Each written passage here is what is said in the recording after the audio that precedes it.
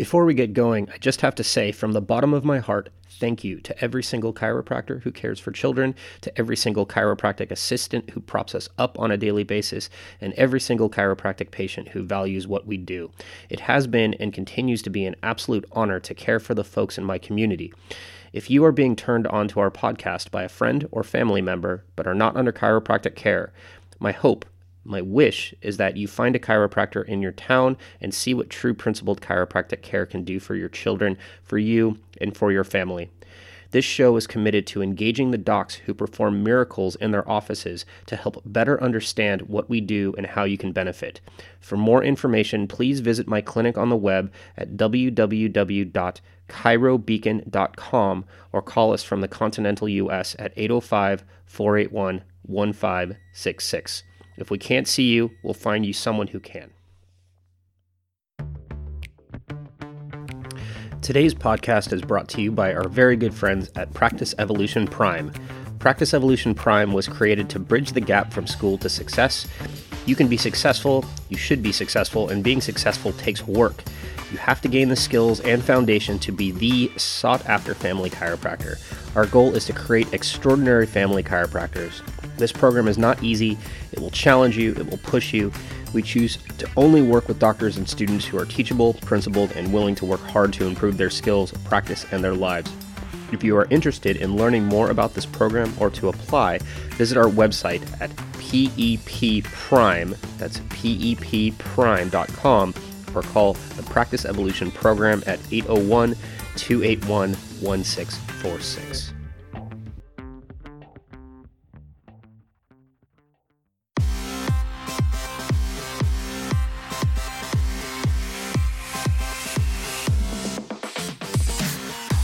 Hey everyone, and welcome to the inaugural episode of the KiddoCast for chiropractic families, the world's first and only podcast committed to normalizing complementary and alternative care, particularly chiropractic care, for children by sharing the experiences of the doctors in the trenches. In our time together, we will talk with pillars in the alternative healthcare community to give you the tools you'll need to make positive change in the health of your children today. Simply put, we're here to change the trajectory of modern healthcare. I'm your host, Dr. Daniel Bronstein. I'm a pediatric and family chiropractor certified by the Academy Council of Chiropractic Pediatrics and the director of the Beacon Clinic of Chiropractic in beautiful Grover Beach. I thought that for our inaugural show, it would be only fitting to hear from one of my best friends, a true pioneer and an often unsung hero in our profession. Dr. Stanton Halm is a prenatal and pediatric chiropractor. He is a graduate of the United States Military Academy at West Point and experienced a profound change in his life when he became a chiropractic patient as he got out of the military in 2005. He graduated from chiropractic school in 2010 after having mentored hundreds of students globally as president of the World Congress of Chiropractic Students. He's since established one of the go-to practices for whole family chiropractic care in San Diego, California. Hey, buddy, how you doing? How you doing, Dan? Good to be on, man. Yeah, I have to make a disclaimer. Stan and I tried to record an episode a couple days back, and I'm an idiot.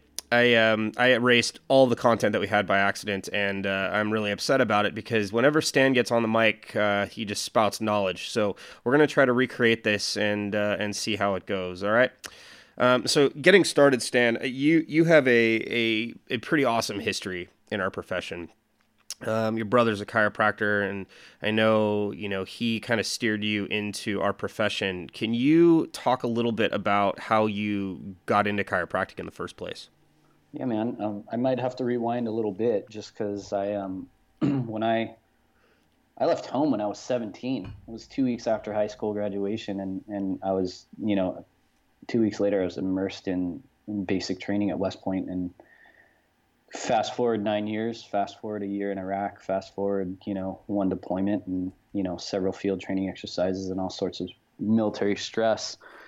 And in 2005, I moved to San Diego with zero plan whatsoever besides, knowing that something, one, was calling me, but two, I had to create some sort of change in my life. And my brother offered to go into his practice and to be a patient. I got to be his roommate as well. And it's crazy, man. Within 6 weeks, I felt like I was a completely different person. I felt like you turn back the clock almost to that 17 years of age, and I could literally do basic training all over again. It was kind of nuts. And then 6 months later, he looked me in the face and he was like, dude, you're actually my healthiest patient now. And so it was kind of a crazy experience to like, I wouldn't say that I have that chiropractic miracle story where I was like, where I had something and it was like an instant change, but over the course of a good amount of time, I felt my body heal itself. And that's the one major principle that he taught me, was that, everything that happens in the body happens for a reason and happens through the nervous system, and the self-healing capacity of that is, totally possible. And for me at that time, I didn't know that I was super sick. I knew I was super stressed. And long and short of it was like, I had no idea how great I could feel. And it was kind of nuts, man. Well, and that's apropos to, kind of the mission of our podcast, which is to introduce the concepts of vitalism and holism, alternative care, specifically chiropractic care with respect to children. And, your experience, especially having, been deployed and dealing with the stresses of active duty military life, in a lot of ways, it shadows some of the things that we see in the children that we take care of. I mean, you have a robust pediatric practice. You take care of lots of kids, as I do. Draw a line for our listeners. The majority of our listeners are going to be parents who are either chiropractic patients themselves, their kids are under care, or they're just sort of trying to figure this whole thing out. Draw a line between that stress that you experienced before really getting under care with your brother and the stresses that we see in the children that we care for in our practices.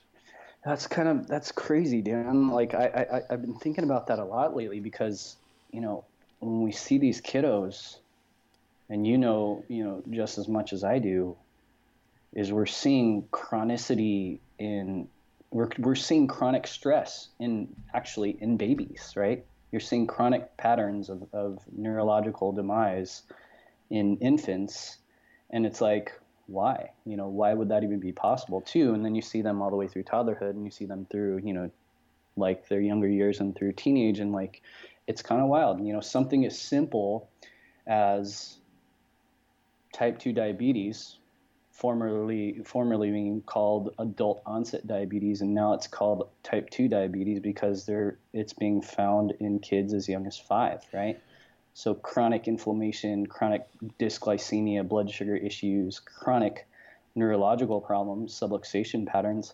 Like it's crazy because you do an exam on an infant and you can actually see chronicity of stress already. Which is insane because, and I brought this up to Dr. Ogi, which will air in a couple of weeks after Dr. Stan's interview. And, I asked him, because he's been in practice since the 1970s, and I'm like, do you feel that chronicity and dis-ease in our children is worsening? And his response is absolutely. And it had even been worse when he started practice in the 70s than it was even before then. So there's a trend, and I tell my parents when they come to the door, when they suspect that there's something wrong, they're usually right. Right. It's not in their head. And a lot of the time it's just being kind of shrugged off by the traditional healers in our community as well. It's pretty common for that to happen. It's pretty common for a child to be constipated for 10, 12, 14 days at a time. But it doesn't make it any more okay. It just means that the vast majority of the kids that we're seeing are pretty sick. They're not expressing that innate healing directive that we know that they're capable of. So, the question I think I have for you, Stan, because you have a pretty unique perspective on this, is why do you think that is? Why do you think it's getting worse? It's something I say to every expectant mama in my practice, and I don't know why I am one of the first, if not the first, at least 80 or 90% of the time to even mention this, right? Is, did you know the first system in utero that's formed is a nervous system? Did you know that the only system completely surrounded by bone is the nervous system? And And what I also say is, hey, by week 19, by week 20, there are primitive reflexes programmed in the baby that actually assist in labor and delivery, right? ATNR, Gallant reflex, things like that, right? And it's kind of wild because there's a perception that baby is this kind of amorphous blob of, obviously life and things like that, but amorphous blob of tissue that you have to fire out of the pelvis. And it's like you have to push the baby out. It's like, well, how about the idea that two half cells, 280 days or so later, turn into 37.4 to 50 trillion cells? That's pretty brilliant, without ever having any sort of like conscious thought into actually building a baby, right? So I think the primary reason why I'm bringing this up is the number one reason is we have no conscious as a conscious collective of a community, whether it's our state or our country or San Diego where I am.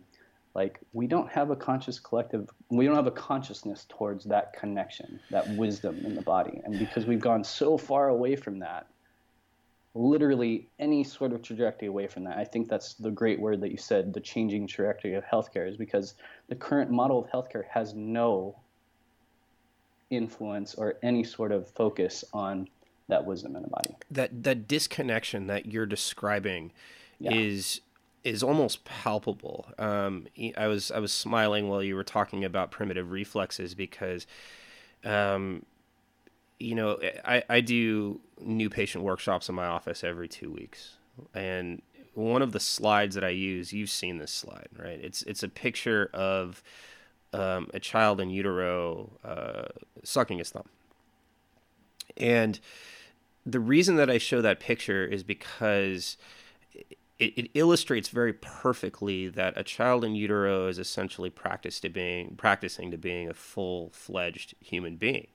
Right. The first 3 primitive reflexes that I check for on a newborn baby, and I want to check them as soon as humanly possible, is I want to see a Moro reflex. A Moro reflex is a very simple startle reflex that babies need to increase their general adaptive potential, which is a word that Stan uses a lot.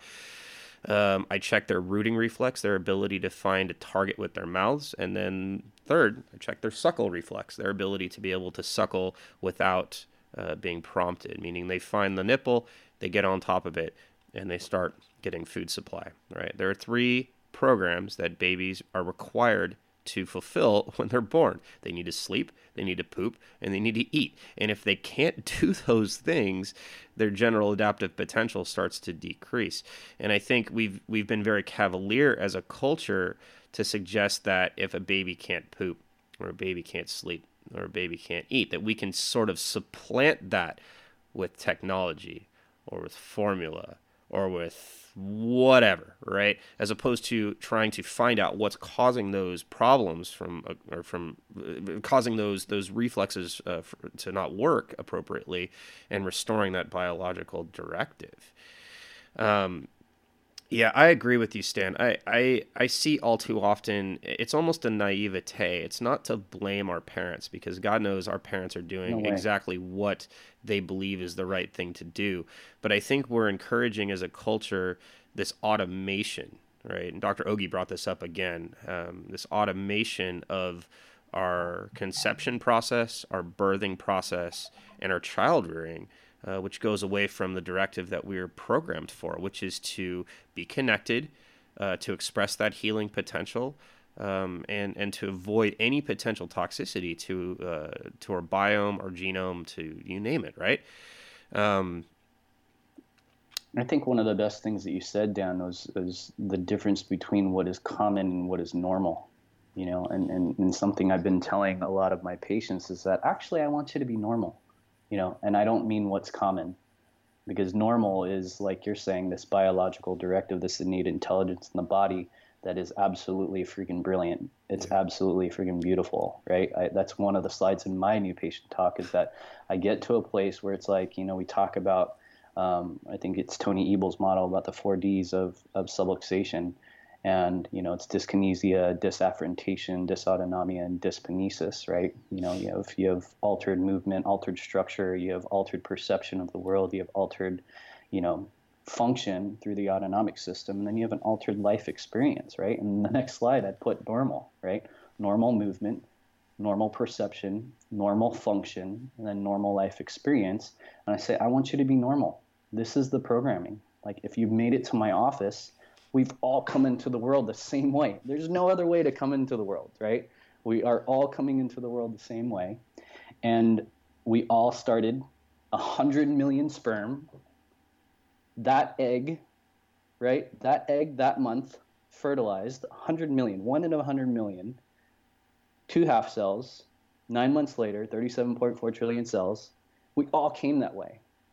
And people come to me, whether it's adults or whether it's kids or whatever, it's like, if you're here, you have enough biological directive. You have enough innate intelligence to heal whatever it is in your body, right? Right, and we take that for granted, right? I mean, the old sort of analogy that's used in chiropractic circles is the analogy or the kind of like the visual that when you break your bone, let's say you break your arm, you don't have to take any real heroic measures to get it to heal. It does it on its own, right? You get a cast, but the cast itself doesn't heal the bone. It just protects the bone from moving in weird directions so it can set appropriately, right? But the body does all the healing. For parents who have never, been exposed to chiropractic before or have certainly never seen a child under chiropractic care before, typically chiropractic care is associated with things like back pain. And again, I was talking about this with Ogie last time I spoke to him, but it bears repetition because back pain is the most pervasive health problem in North America. It accounts for something like 70 to 80% of all doctors' visits, right? You know somebody in your immediate family that has back pain. It's extremely common, but it's not okay, right? We have something like 200 million prescriptions of opiates coming out of our healthcare system every year, and it's increasing, it's skyrocketing actually, and people are taking opiates to address their pain. Usually it's spine pain. And Stan, being a vet, you can probably empathize with this. I've seen more vets strung out on opiates because of musculoskeletal and spine-related problems than I care to recall. And so it's becoming a problem, but it's born out of this idea that type of complaint is normal. All right. Again, we're gonna harp on this a lot. There is a big difference between common and normal, and these complaints are so stinking common now that it's becoming commonplace to just take a pill to fix it, right? To fix the symptom. The problem is with spine trauma, you take an opiate and it just basically just dampens that pain response, but the problem underneath continues to get worse. When it comes to little kids, if we see a kid that has spine pain, we got real problems because kids are not developing that pathway as robustly as adults who have bad posture and constantly damage their spines. But the nervous system can still be affected, right, Stan? It can still be affected in a negative way when we have vertebral subluxation, when we have neurological dissonance in the system that prevents the brain from communicating those very simple instructions about being healthy and regenerating down to the cells that need them. Again, the most common thing I see in my practice for newborns is gastrointestinal disturbances, right? Constipation, colic, acid reflux. And that is due in no small part to the trauma that Stan was talking about with respect to coming into the world, right? We all come into the world essentially by the same route, but not necessarily by the same way, right? I find that, and you can disagree with me on this one, but I find that, my babies who are born at home tend to do better. And that's not substantiated by any research or data, but it's just substantiated by what we see in our practices. And the reason that I think that is because when moms are laboring at home, they tend to be more patient. They tend to respond to the cues that their bodies and their babies are giving them, as opposed to going to the hospital. I remember hearing Stu Fishbein talk on Lindsay Matthews' podcast about how the reason that breech home birth is not really taught anymore is because we have a hospitalist culture of residents in hospitals and L&D departments that pretty much just want to go home. Hospitalists would never, ever, ever wait for 7-10 days for a mom to labor it out. And so, I guess the question, that I have for you, Stan, is, being plugged into that community, especially down in San Diego, that tends to be a little bit more progressive. What do you see there? I mean, do you see that there being a future for children being born more healthfully and having less incidents of trauma so they can live to more potential? I think that's one of the best things about San Diego is that the birth community here is so robust. Like there's San Diego Birth Education Center, there's a CAP Wellness Center up in North County now. There's our practice down here, and there's a lot of amazing birth workers down here, right? And they actually have meetings at our office several times a year. And I think that is a huge influence in how babies are born here. That said, we still see the same numbers. It's like a third, right? About a third C-section rates and things like that, right? Down in San Diego, it's about the same. And I don't ever want to demonize, marginalize parents at all, because like you said, they're always doing the best that they can to make the best choices for their little ones. It's just a lot of times their awareness isn't, or their education, I guess, isn't, I don't want to say education from an academic perspective, but their awareness about their options with birth are totally like influenced in many cases by the hospital systems. Right. Right? And I think, I think it's important just to put a segue in there, Stan. I think it's not so much about intellectual understanding. It's about understanding that there are choices, right? The one thing, and I'll let you continue in just a second, but the one thing that's such a travesty, and we see this all the time because we tend to see a lot of moms who have been through a fairly traumatic birth, and they come into our offices and they say, I never want that to happen again. If I know now when I knew then, or vice versa, I wouldn't have done it that way. So, we as chiropractors, especially, prenatal and pediatric chiropractors, that's what we're really, trying to work to improve. And I think it's important to understand that. Anyway, sorry, Stan, I didn't mean to step on your toes.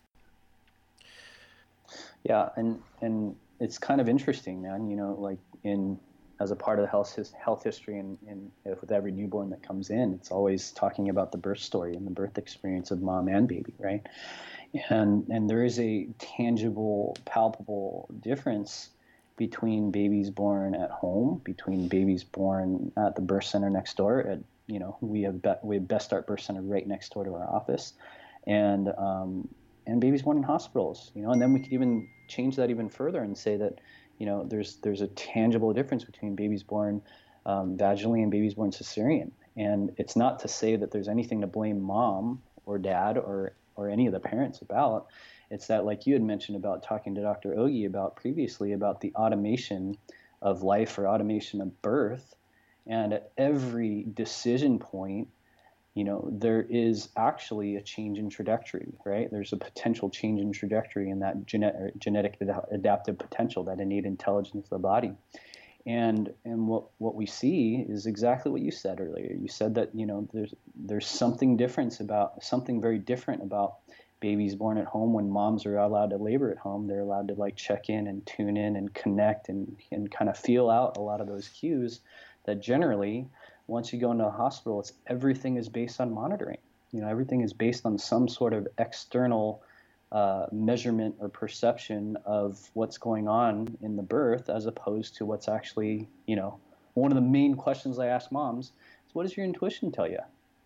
I always say that during prenatal appointments, because a lot of times they're not even asked that question. They're not asked about, how's baby doing today? How's baby really doing today? Like, what's baby's attitude? What's baby's personality? It's so funny how I'll ask these questions. They're like, it's crazy that you asked that. I'm like, no, it's actually super important that I ask that question, that I need you to tune in.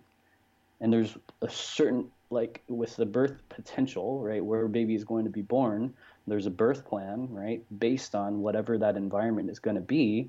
And there's a plan based on what potential outcomes could go awry, right?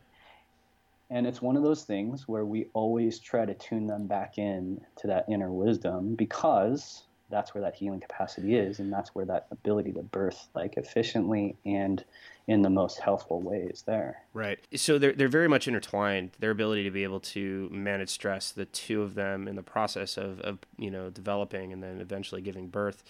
I think we spent a lot of time trying to disconnect our moms from our babies. Right. There's in San Luis, there's a really, really tough nut to crack with regards to, let's say, for example, a baby's born in the hospital and needs to go to the NICU. It's fairly challenging to get a mom to be able to breastfeed, although it's been getting better from what I understand. Nice. Making sure that we have skin-on-skin contact, making sure that we have that mom's breast milk available, that we have the services that they need to be able to do what they need to do. But it's still fairly rushed. Our C-section rate is still at least double what it is recommended by the World Health Organization to be, and it has a palpable effect on our kiddos. Go ahead. It's kind of interesting, something that you mentioned earlier about like GI issues or digestive challenges in babies, right? That's probably the number one thing that we see, and it is shocking to me. Things like proton pump inhibitors, antacids, things like that, right, that are kind of given out like candy. And I ask moms all the time, hey, like, did they tell you when to wean or when, babies shouldn't be on this anymore? And it's kind of interesting because you look back to when these types of drugs came into the market and they had like a black box warning saying that, hey, there's a limit, right? There's a limit. We know that after 14 days or 2 weeks that there could be long-term effects on digestive problems, right?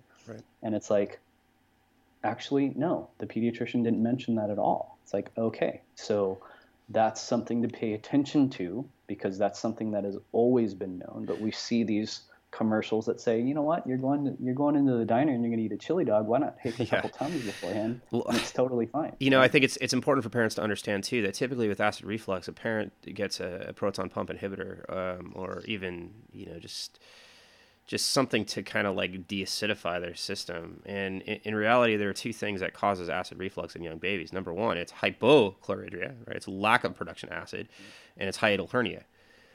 So what are we doing by giving these acid blockers to young babies so that we can dampen their symptoms when in reality we're wiping out the acidity of their stomach, which is, it needs to be somewhere between like 2 and 3 pH. It needs to be able to break down big molecules. I mean, milk has a lot of fat in it, right? That's the point. We need it to help build up their nervous systems. And if you can't break down that fat, which starts in the stomach, then what the heck are we doing, right? Yeah, maybe the baby will sleep a little bit more, but there's still a problem there that has not been addressed. I want to take a step back here real quick, Stan, because I think, with everything that we're doing here and recording, I think it's really important for parents to draw a connection between what we're describing and chiropractic, because you and I take it for granted, right? The parents that see what we do take it for granted. Chiropractic is extraordinarily simple, but it's made complicated by all the misinformation that we see in the community. Could you do me a favor? Could you just draw a line between an adjustment, right, correcting a vertebral subluxation, to some of the things that we see in our practices? Let's just keep it simple. Let's keep it to constipation. Okay. So it's kind of interesting, right? Like babies, the grand majority of babies come into the world in the hospital, right? And kind of interestingly, we learn in some of our postgrad work that, just even laying on your back can close the vaginal canal by 30%, right? And so we wonder why we have so many different extraction measures and whatnot. And so what happens, and what I see very frequently in my office, is an upper cervical subluxation, right? Either cranial, there's disturbance in cranial function, cranial movement, or they're usually one and the same, some sort of subluxation pattern, some sort of misalignment or some sort of demise in the upper cervical, right? C1, C2. And what that immediately does is it sends baby into like a fight or flight pattern, right? And in fight or flight, which is a programming, as long as we've had any sort of consciousness as animals, right, is a sense of, protection and survival mode, right? And so in that respect, a lot of times we'll go through slides in my new patient talk, and we'll go through all the different outcomes of a fight or flight pattern, right? You perceive stress. Stress always through nature was immediate, was life or death, was something like like a saber-toothed tiger, right? And so we'll go through different neurological patterns, right? Or not neurological patterns, but physiological patterns. We'll go through things like heart rate. We'll go through things like blood pressure. We'll go through things like cholesterol. We'll go through things like blood sugar, right? And we'll say what goes up, what goes down in a fight or flight pattern. And it's kind of wild how everybody kind of understands, like, yeah, blood pressure is going to go up. Yeah, cholesterol is going to go up. Yeah, blood sugar is going to go up. And then I'll ask questions like, how about the immune system? What will happen with the immune system when, you're in a fight or flight pattern? And they'll say, well, I don't know. I'll say, well, do you think you need a white blood cell to fend off a saber-toothed tiger? And they're like, no, I guess not, And I'll ask them about digestion, and they'll kind of get it. And they'll say, well, digestion will go down, right? Digestive function will go down. And interestingly, like when I talk about things like what are the most common causes of death and things like that and all the different chronic patterns, like they're all tied to light, right? And when you go into things like GI problems, say constipation, like, yeah, like that's one of the primary reasons why, or not one of the primary reasons why we see babies, but one of the primary effects of this global physiological patterning of fight or flight, which happens immediately with vertebral subluxation, right? And so in a lot of respects, there's two things. I kind of describe two things. I describe there's a global effect, right, of having some sort of subluxation pattern, some sort of misalignment or disconnection between that brain and body, and that's that fight or flight. Or it could be a way crazy parasympathetic imbalance as well, right? It's not always sympathetic, but most cases for me it is. And then there's always something local, right? And if baby comes out, and a lot of times I find that babies have if they have some sort of cranial and upper cervical imbalance or some sort of cranial upper cervical subluxation, we'll always find something sacral, right? And if we always find something sacral because they're tied and anatomically connected through the dural attachments or the dural protective coating around the nervous system, and those sacral subluxation, those sacral nerves and the sacral plexi are interfered with, then those that go directly to the bowels are going to influence like the ability to eliminate, right? Yeah. And so when we get our hands on babies, one, almost immediately they sense it and they relax. Automatically, like, system connected, right? That brain connected to the body, the brain understands what's actually happening and it allows it to actually heal. 80% of my babies, when they're on the table and they're constipated, they poop, like on the table, And sometimes I have the cutest little baby in my practice. She's 3 now. She's Sydney, right? She's one of the first, like, after I got through my postgrad, on my table, brand new newborn blowout diaper on my table. And I literally, she's the cutest little girl now. And you like look at her like, I'm always gonna hold this over your head. You got a blowout diaper on my table. But that's what happens, right? You get your hands on the babies and literally they poop. Right. And why would that be, right? Well, I think you described it really, really well. The overarching, I think, theme here is stress. And this is going to be something that we come back to in this podcast almost every episode. Because stress is something that is ubiquitous to our culture. Distress, bad stress. It's ubiquitous to our culture. And it's something that is glossed over by almost every single healthcare professional that we know, right? Either they ignore it or they tell you to go do something to take care of your stress or to stop stressing or here, take a pill because it'll block your stress, right? That doesn't serve anybody, right? The more our generation has to deal with the stress and incorporate that into our genome, the more our babies are going to incorporate that stress, that cortisol, that insulin resistance, that sex hormone binding globulin dysregulation into the next generation and the generations after that. I mean, I think that's a through line as to why our generations continually get sicker and sicker, going all the way back to the beginning of the Industrial Revolution. We're exceeding our capacity to fulfill our genetic mandate, right? Babies undoubtedly incorporate stress into their genomes. They undoubtedly incorporate it. And when there's stress, they're in fight or flight mode. And when they're in fight or flight mode, things don't work the way that it's supposed to, or that they're supposed to, because you can't be in fight or flight and rest and digest concurrently. You cannot be in breakdown and rebuild mode concurrently, and babies are in that mode when they're stressed. As chiropractors, Dr. Stan and I, we focus almost exclusively on removing the sources of those stressors. Right? Structural stress is a very real stress. If the nervous system is being impacted by vertebral subluxation or by cranial faults, baby will go into fight or flight mode, which means digestion is going to go away.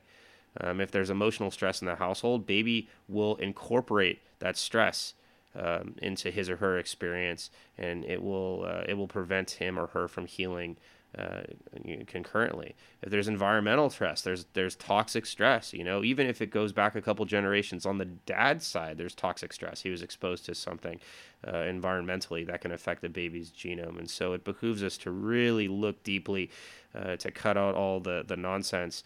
And remove the garbage so that baby can do what baby's programmed to do. It's very, very simple. Chiropractors are in the business of removing interference. What was I going to ask you, Stan? I typically leave these interviews with a call to action. You have a big practice in San Diego. You're doing some great things down there to build bridges with other healthcare providers like midwives and doulas. I know you have a doula in your office that runs your BirthFit affiliate.